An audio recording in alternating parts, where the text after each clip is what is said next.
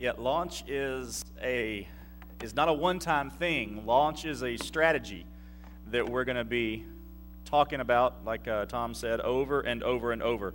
So when we have Launch Sunday in a couple of weeks, 3 weeks, and apologies for the microphone if it's feeding back or too loud or something, it's a brand new mic. So we're working on getting it set. It's on-the-job training with it. Launch is something that's going to happen over and over and over. It's not a one Sunday thing. It's us as a church, as a staff, providing opportunities, growth, discipleship, et cetera, for you as individuals to daily launch your net into the deep, to catch, to be fishers of men, like you saw there in the video. Some of you who are fans of old movies will have recognized Buster Keaton in that fishers of men spot. The focal verse for launch is Luke 5:4. We will talk about that verse in depth in 3 weeks, or is it 2 weeks? Well, 2 weeks, yeah. We'll talk about that. This morning, we're going to begin with the first word, loving. As a matter of fact, we are going to look at loving for the next 2 weeks, the L of launch. We're going to look at Acts 2:37 through 41. God really knew what he was doing when he was putting these two series together, because this continues, or actually brings to a good stopping point, our series on First Church, the beginning of the church that we've been looking at in Acts. This verse allows me to, I believe, pretty seamlessly transition from that series to this short 3-week series. This passage that we're going to look at this morning spoke exactly where we needed it to in order to begin this idea of loving folks. Like Tom said, that is the beginning. That is the acronym, loving among the uttermost, our neighborhoods, our city, and our homes. And for 2 weeks, we're going to focus on loving. What does it mean to be loving? What does it mean to be a loving church, a loving individual? This week, we're looking at loving with truth. We must, in order to be loving, share truth. Some will want loving to mean that we sacrifice our convictions, that we love no matter what. Or we want to redefine love to actually mean acceptance of certain things. For example, if you loved me, you would accept my homosexuality. That is not the kind of love the Bible speaks of. And this morning in particular, we are looking at loving with truth. Loving does mean loving with compassion with those who are struggling with their sin, whatever their sin is. But what it does not mean is that we just accept that as okay and leave them there. Next week, we're going to talk about loving with compassion, because that very clearly is what we are supposed to do with those who are struggling in their sin. But we don't love them if we aren't willing to express truth with them. And that's the point, that's the purpose of the message this morning. I contend we are most loving as Christians when we share salvation and repentance. And we see that shared at the end of Peter's sermon on the day of Pentecost, when so many people responded. Look at Acts chapter 2, verses 37 through 41 with me. It says, "When they heard this, they were pierced to the heart and said to Peter and the rest of the apostles, 'Brothers, what should we do?' Peter replied, 'Repent and be baptized, each of you, in the name of Jesus Christ for the forgiveness of your sins, and you will receive the gift of the Holy Spirit. For the promise is for you and for your children and for all who are far off, as many as the Lord our God will call.' With many other words, he testified and strongly urged them, saying, 'Be saved from this corrupt generation.' So those who accepted his message were baptized, and that day about 3,000 people were added to them." I said it once, I'll say it again. There is nothing more loving that we can do than share how a lost soul can be reconciled with God? Nothing. There's no amount of benevolence we can give. There's no amount of help. There's no amount of shoulder for crying we can offer. There is nothing we can do that is more loving than sharing the truth of the gospel. The corollary to that, for you math folks, the corollary to that is there's nothing more loving we can do than call a saint mired in sin to repentance. It's two sides of the same coin for us.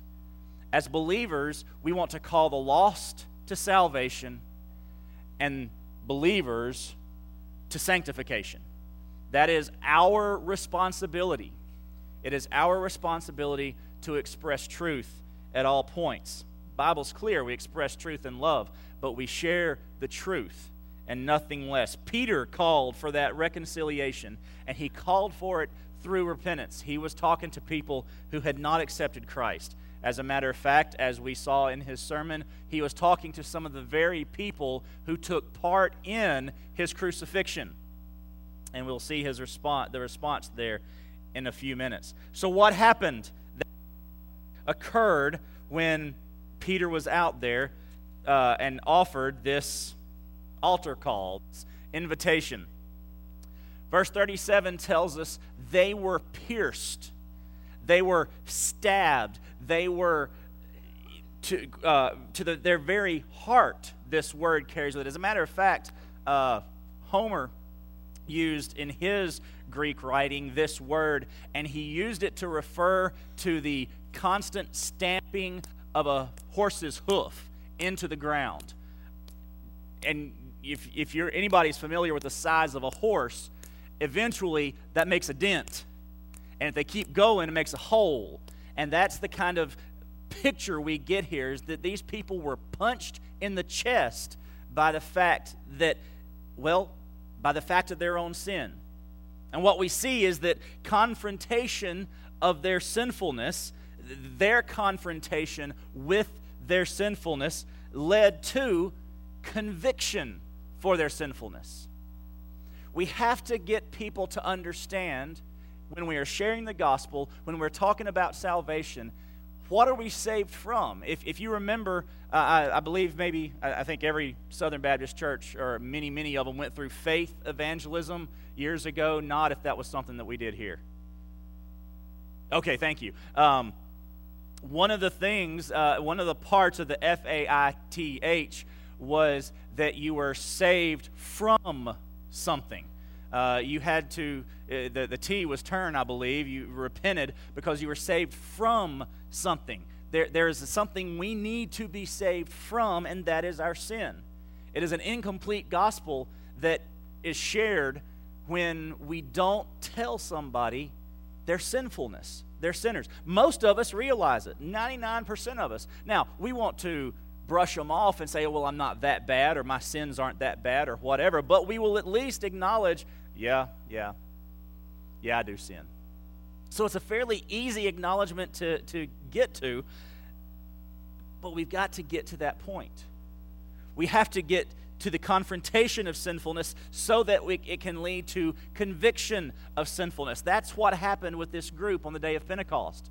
Peter preaches this message. He explains what happened. He tells them who Jesus was, and suddenly they get it.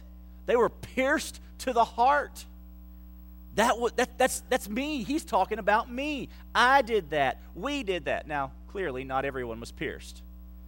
There were much more, many more than 3,000 people there that day. Only 3,000 people came to Christ that day. Depending on your perspective, if you're a glass half full, glass half empty. If you're half empty, only 3,000 people got saved that day out of all those people. If you're half full, can you believe 3,000 people got saved?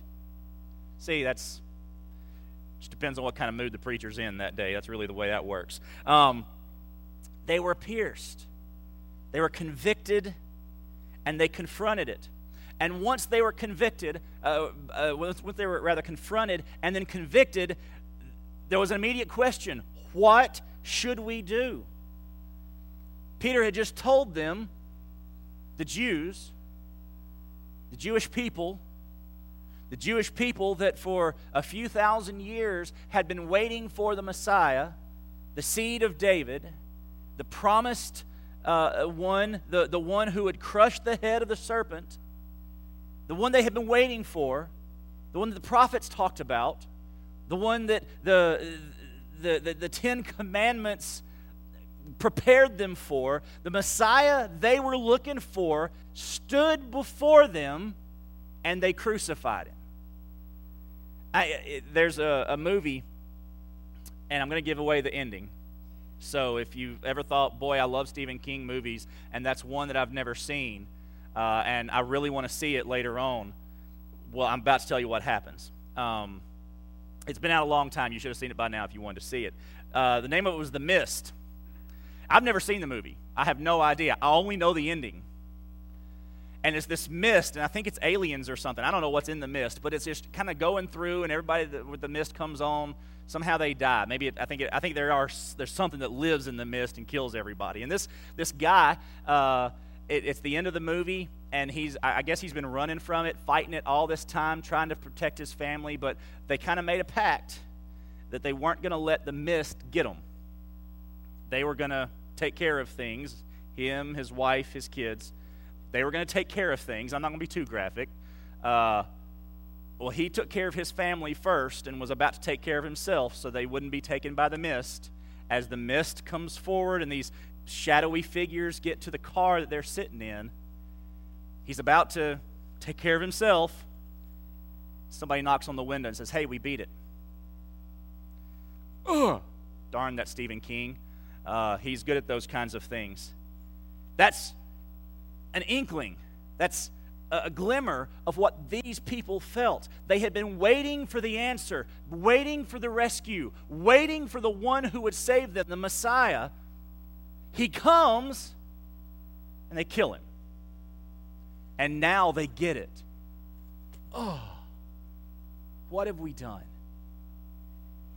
What should we do? See, true conviction leads to an understanding of need. They knew something was wrong. They once they got it, once it was clear, once they quit denying it in their heads and saying, "Oh, that's not what the Bible says," or whatever they were saying at the time. "Oh, that's not what was. No, it means something else. It doesn't mean it for me." Whatever. Once they were truly convicted, they knew there's got to be something. There's got to be something we can do. The Messiah was supposed to save us. The Messiah was supposed to fix everything, and we killed him. What do we do now?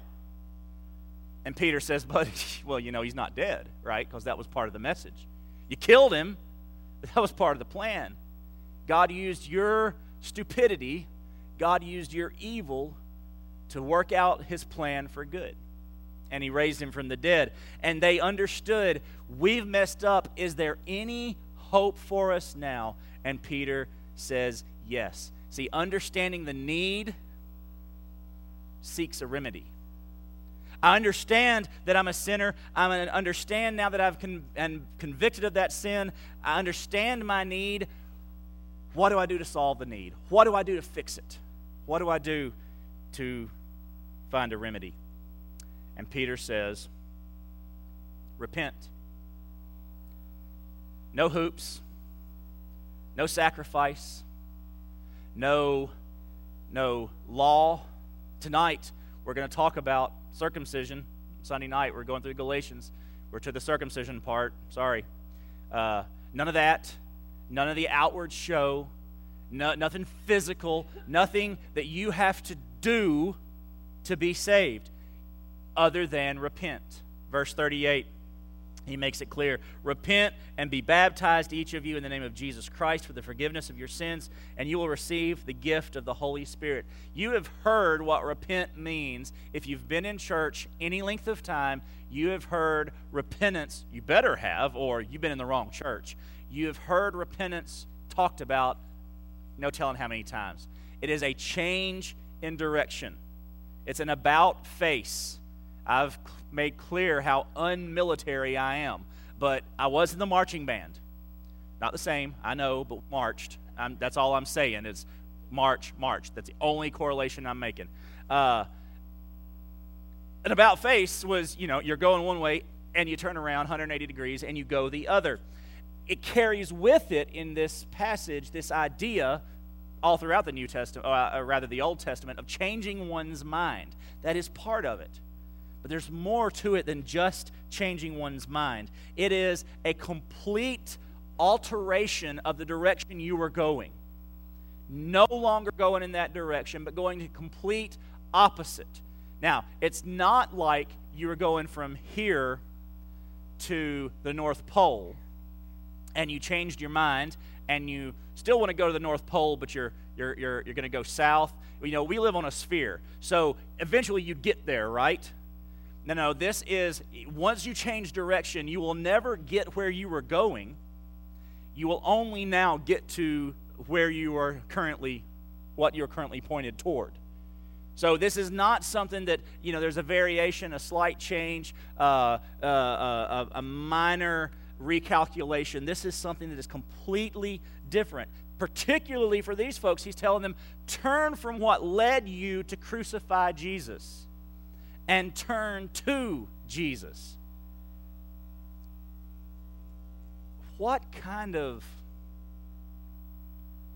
cognitive dissonance, what kind of fight was going on in their brain at this point? When we ask people who are irreligious to trust Christ, when we explain the gospel to them, we may be sharing some completely novel thought with them. Oh, really? I'd never thought about it that way. Oh, that's who Jesus is. Okay, that's interesting. Well, that makes perfect sense to me. I can get that I'm a sinner, that I need to repent of that sin and turn to Christ. I got it. That's not what Peter was asking these people to do. That's why this imagery of repentance is so profound.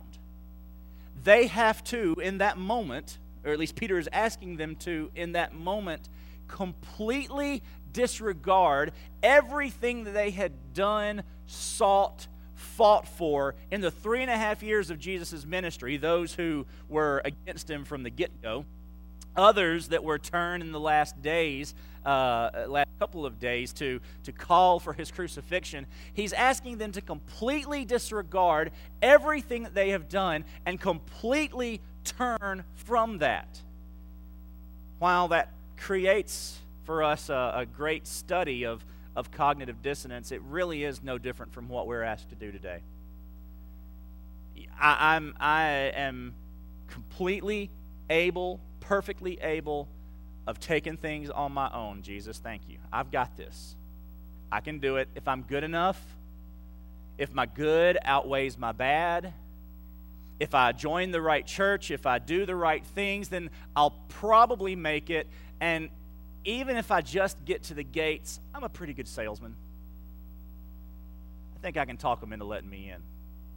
That's what we say. We don't say those things, but that's what the vast majority of people believe. Or the Bible's not true, there is no heaven, we could go there. Or, sure, this is all rules, but really God's just going to let everybody in because he loves everybody. We've got so many answers when the Bible is clear what the answer is. So it creates a great deal of cognitive dissonance today when we tell somebody, no, you can't get yourself to heaven. Turn from what you think, in this case, your sin, because, as I said last week, it was my sin that crucified Jesus.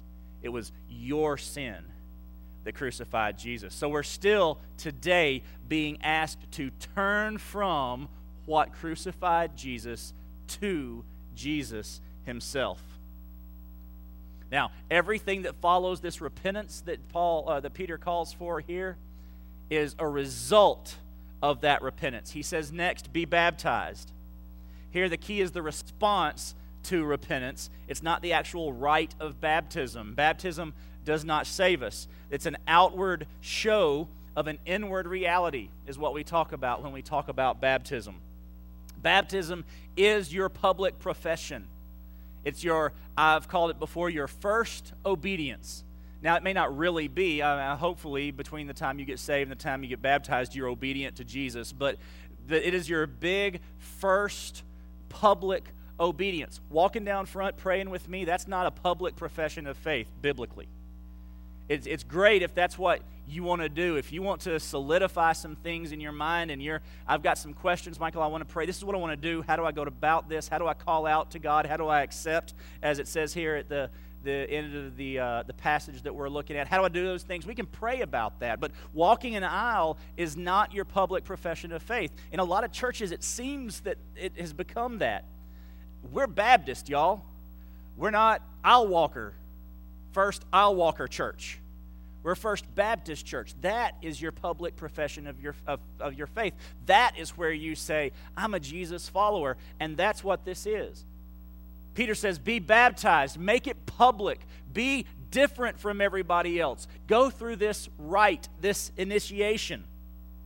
Folks, the idea of an unbaptized believer is unheard of in the New Testament. There are no unbaptized believers. There are gaps between salvation and baptism, but there is no unbaptized believer, except for maybe the thief on the cross, in the New Testament. So believer, if you've never followed in obedience, why not? If you've never been baptized, you've accepted Christ, but you've never been scripturally baptized. I didn't say sprinkled when you were a baby. I said baptized, dunked, immersed. There are very few words in the Bible that they decided not to translate. Baptize is one of them, because it got a little dicey there. Because if you're going to translate that word baptizo from the Greek, you're going to translate it immerse.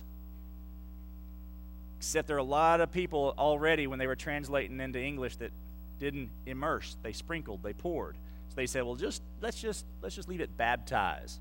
And people can, well, no. It's believers dunking that comes next.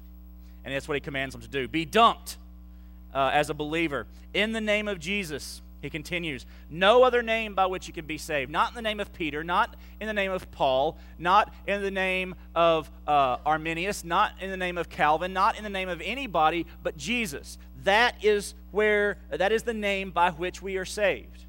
No other name under heaven. So there would be no other name we would baptize. You're not baptized under the name of First Baptist Church when you accept Christ and are baptized here.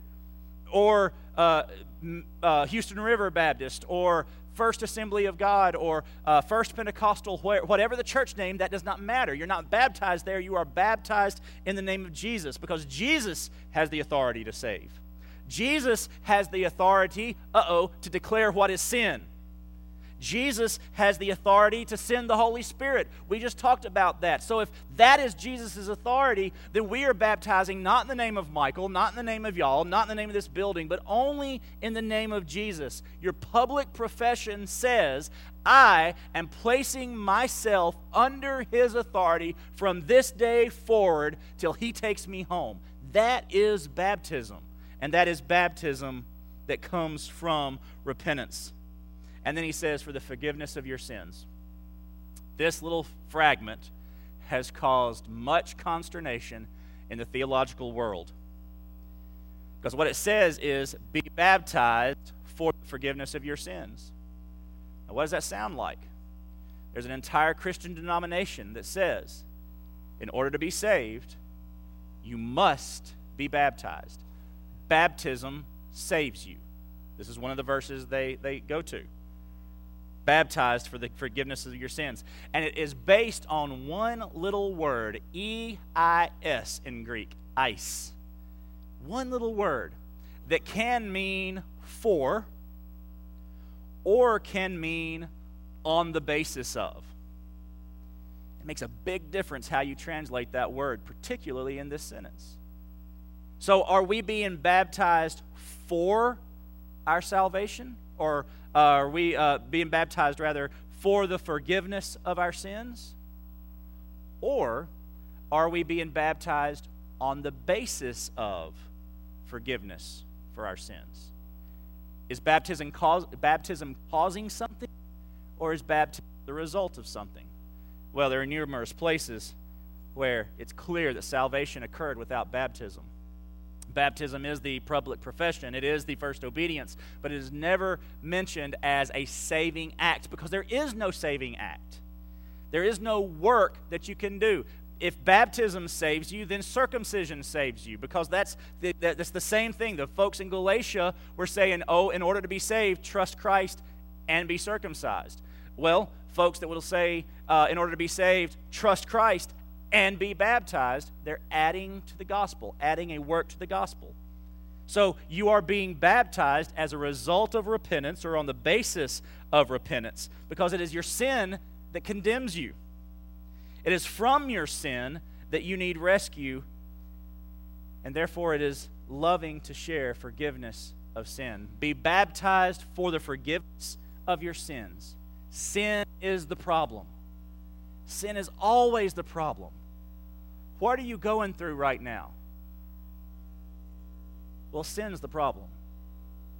I'm not doing anything. It's a health issue. Okay. Health issues enter the world because of sin. Sin is the problem. The only remedy, the only thing that rectifies sin is Jesus. The forgiveness of that sin. And even that won't fix the problem today. A lot of Christians suffering. A lot of Christians hurting. But one day, we will be glorified. We will be brand new. But it can start now.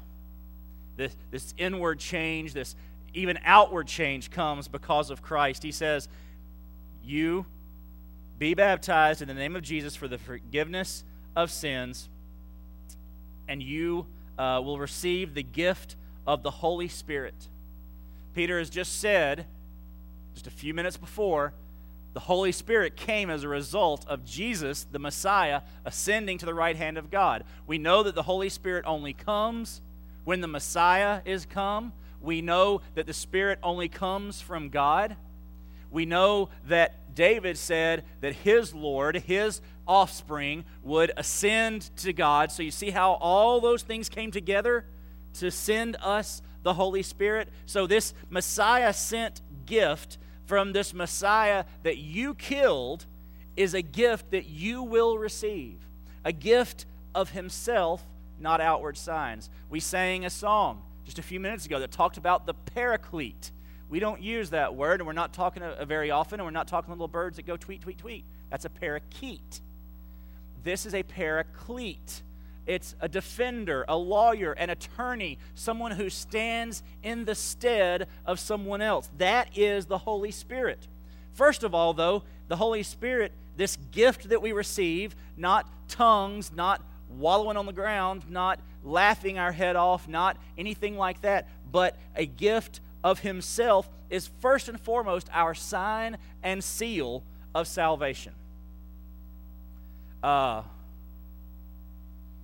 Often when we want to protect something, we want ownership to be able to be proven down the road, we will put some sort of mark on an item. But we don't just put a label that says this belongs to. I mean, you can, but that's kind of obvious, right? You're not going to peel that off. Well, what do? We find somewhere where we hide it.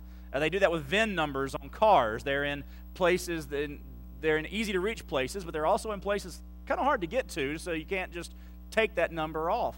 And that's what we do. We put some sort of brand on it, something that's going to stick, something that maybe even other folks can't see, but when the person who knows where to look is looking, they immediately say, I know whose that is. That is the Holy Spirit in our lives. There are days, there are times when people may look at us and they don't see the Holy Spirit, where we look at ourselves and we don't really see the Holy Spirit. We don't think, man, I'm doing some good stuff today. We think, what in the world am I wrapped up in now?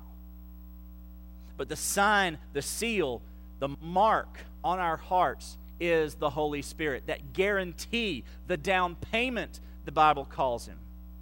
That we will one day receive in full what we have currently received only in part.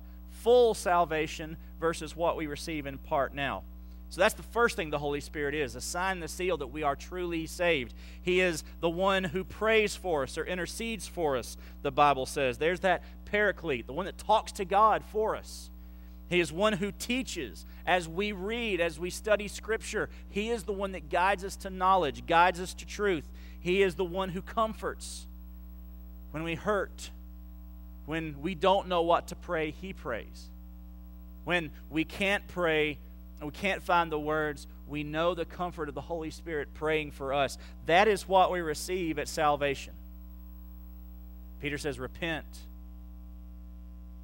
be baptized, know who the authority is, have your sins forgiven, and receive the Holy Spirit who will never leave you, will guarantee your salvation. You hear the love? You hear Peter's heart for these people? You hear his knowledge of their need, though they didn't know they had the need? Verse 39, Peter goes on.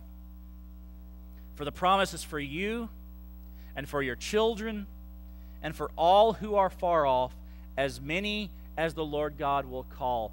Salvation is for everyone, verse 39 tells us. As Peter's preaching, he's telling them, this is not just for you, it's for your kids, for the rest of your family. It's not just for you who are here and your kids. It's not just for y'all locally, but those who are scattered. He's particularly talking about Jews right now. It's for the Jews here in town, but it's for the Jews that have been gone for hundreds of years, haven't made it back. It's a big Jewish colony in Alexandria, Egypt. There are Jewish colonies all over the place. It's not just for you, but it's for everyone. But then it's not just for the Jews, Acts goes on and tells us, but it is literally for everyone, for Gentile, for everybody who was, quote, outside the fold, outside of the Jewish community. There is no one for whom Jesus did not die, but everyone must repent. See, that's the message too.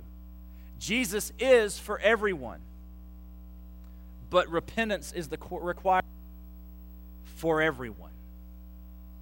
That's why if we don't get the message to people who have never heard the message, they die and they go to hell.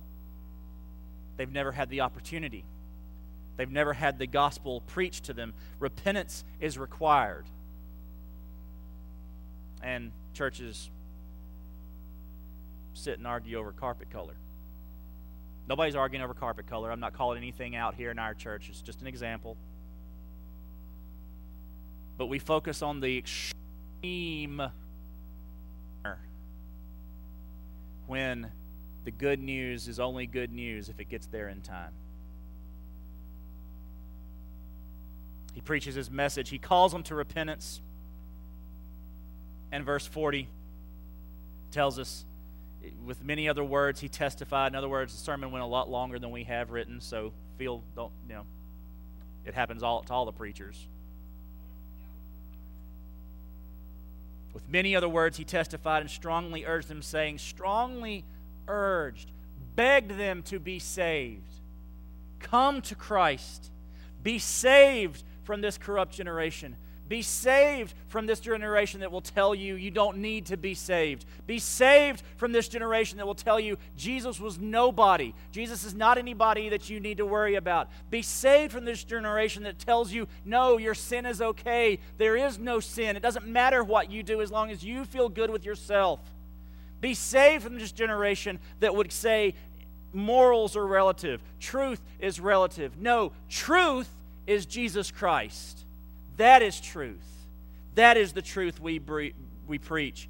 And verse 41 tells us that those who accepted that day were 3,000 people. 3,000 accepted, believed. See, the truth sets us free. The truth is what frees us from sin. The truth is what frees us from ourselves. The truth is what frees us from the concern over disease and cancer and heartache. Truth is what frees us to love people who are unlovable. The truth is what compels us to go and tell people about Jesus, loving them with compassion, but loving them with truth. The truth sets us free. Many accepted his message. You must accept the message. You must believe the message. You can sit here this morning, hear the gospel of Jesus Christ, understand every word that I say, and say to yourself, that makes perfect sense. But if you walk out of here, do not accept the message, do not believe and trust Christ as your Savior, are not converted by the message that you hear, and a Mack truck runs over you when you cross the road, you die and you go to hell, full of knowledge but devoid of faith. That is the way it works. The truth sets us free. It will not be forced on you. God will not force himself on you. It is the truth that we must preach.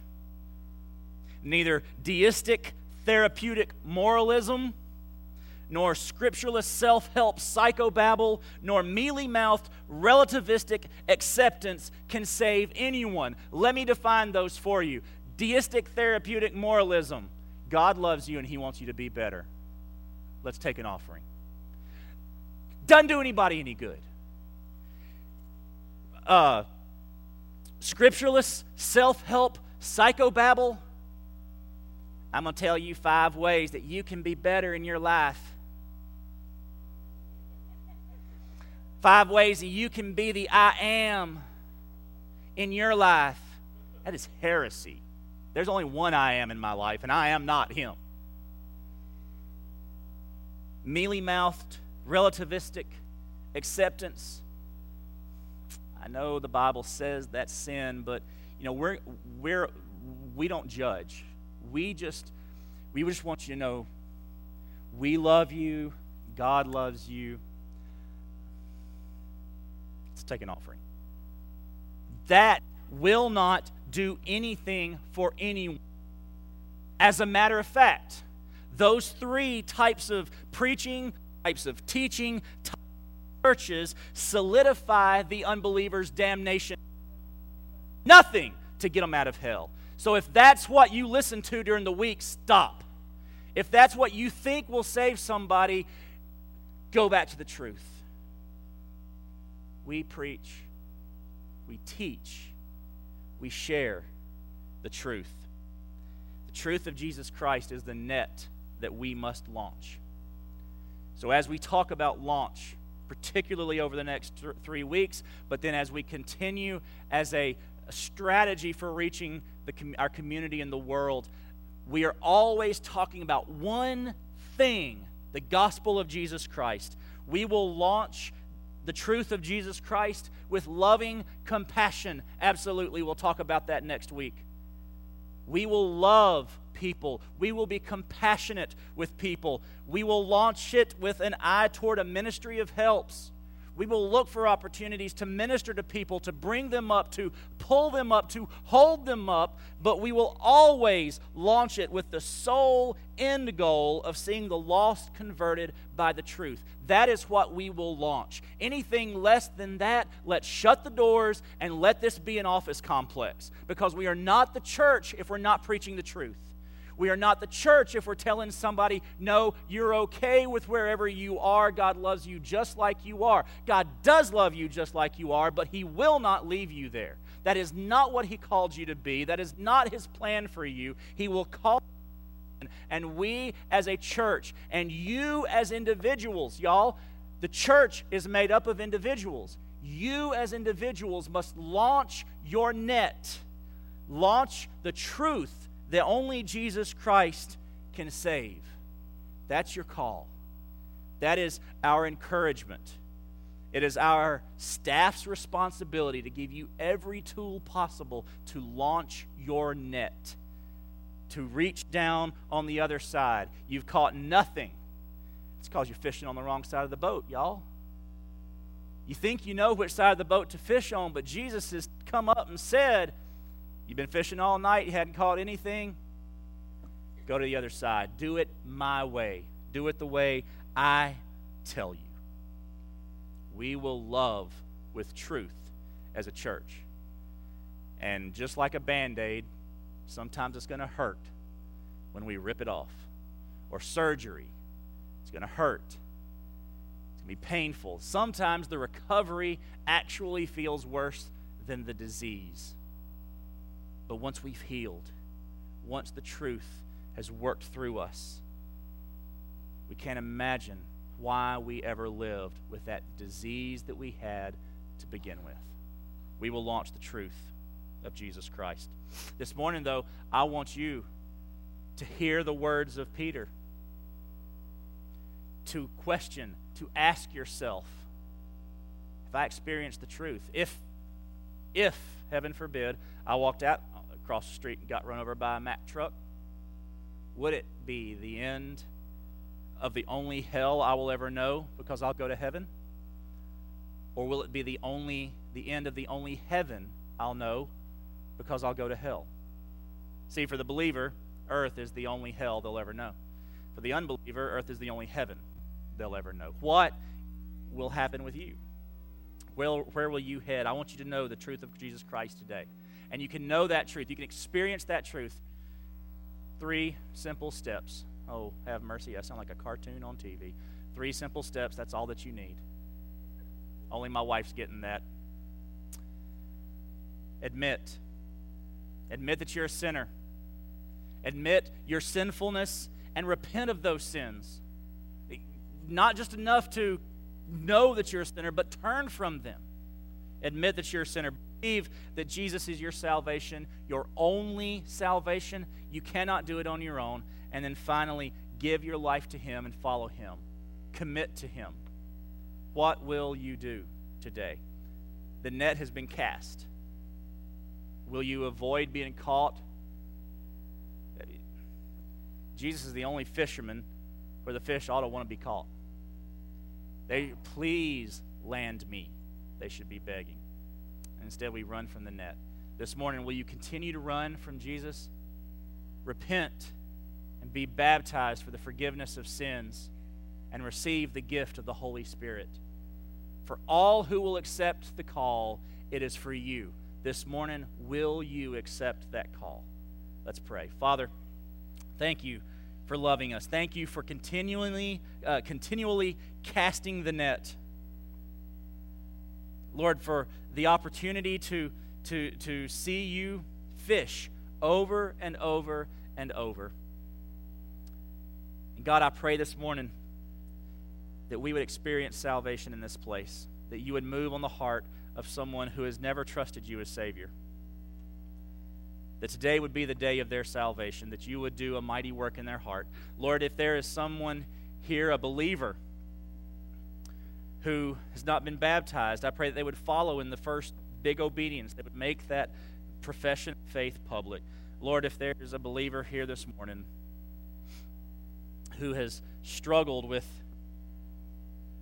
well, telling the truth, being truthful with those who need to hear the truth. Maybe they've struggled with the truth in their own lives. They won't hear the truth of your word. And they are determined to make a god of themselves.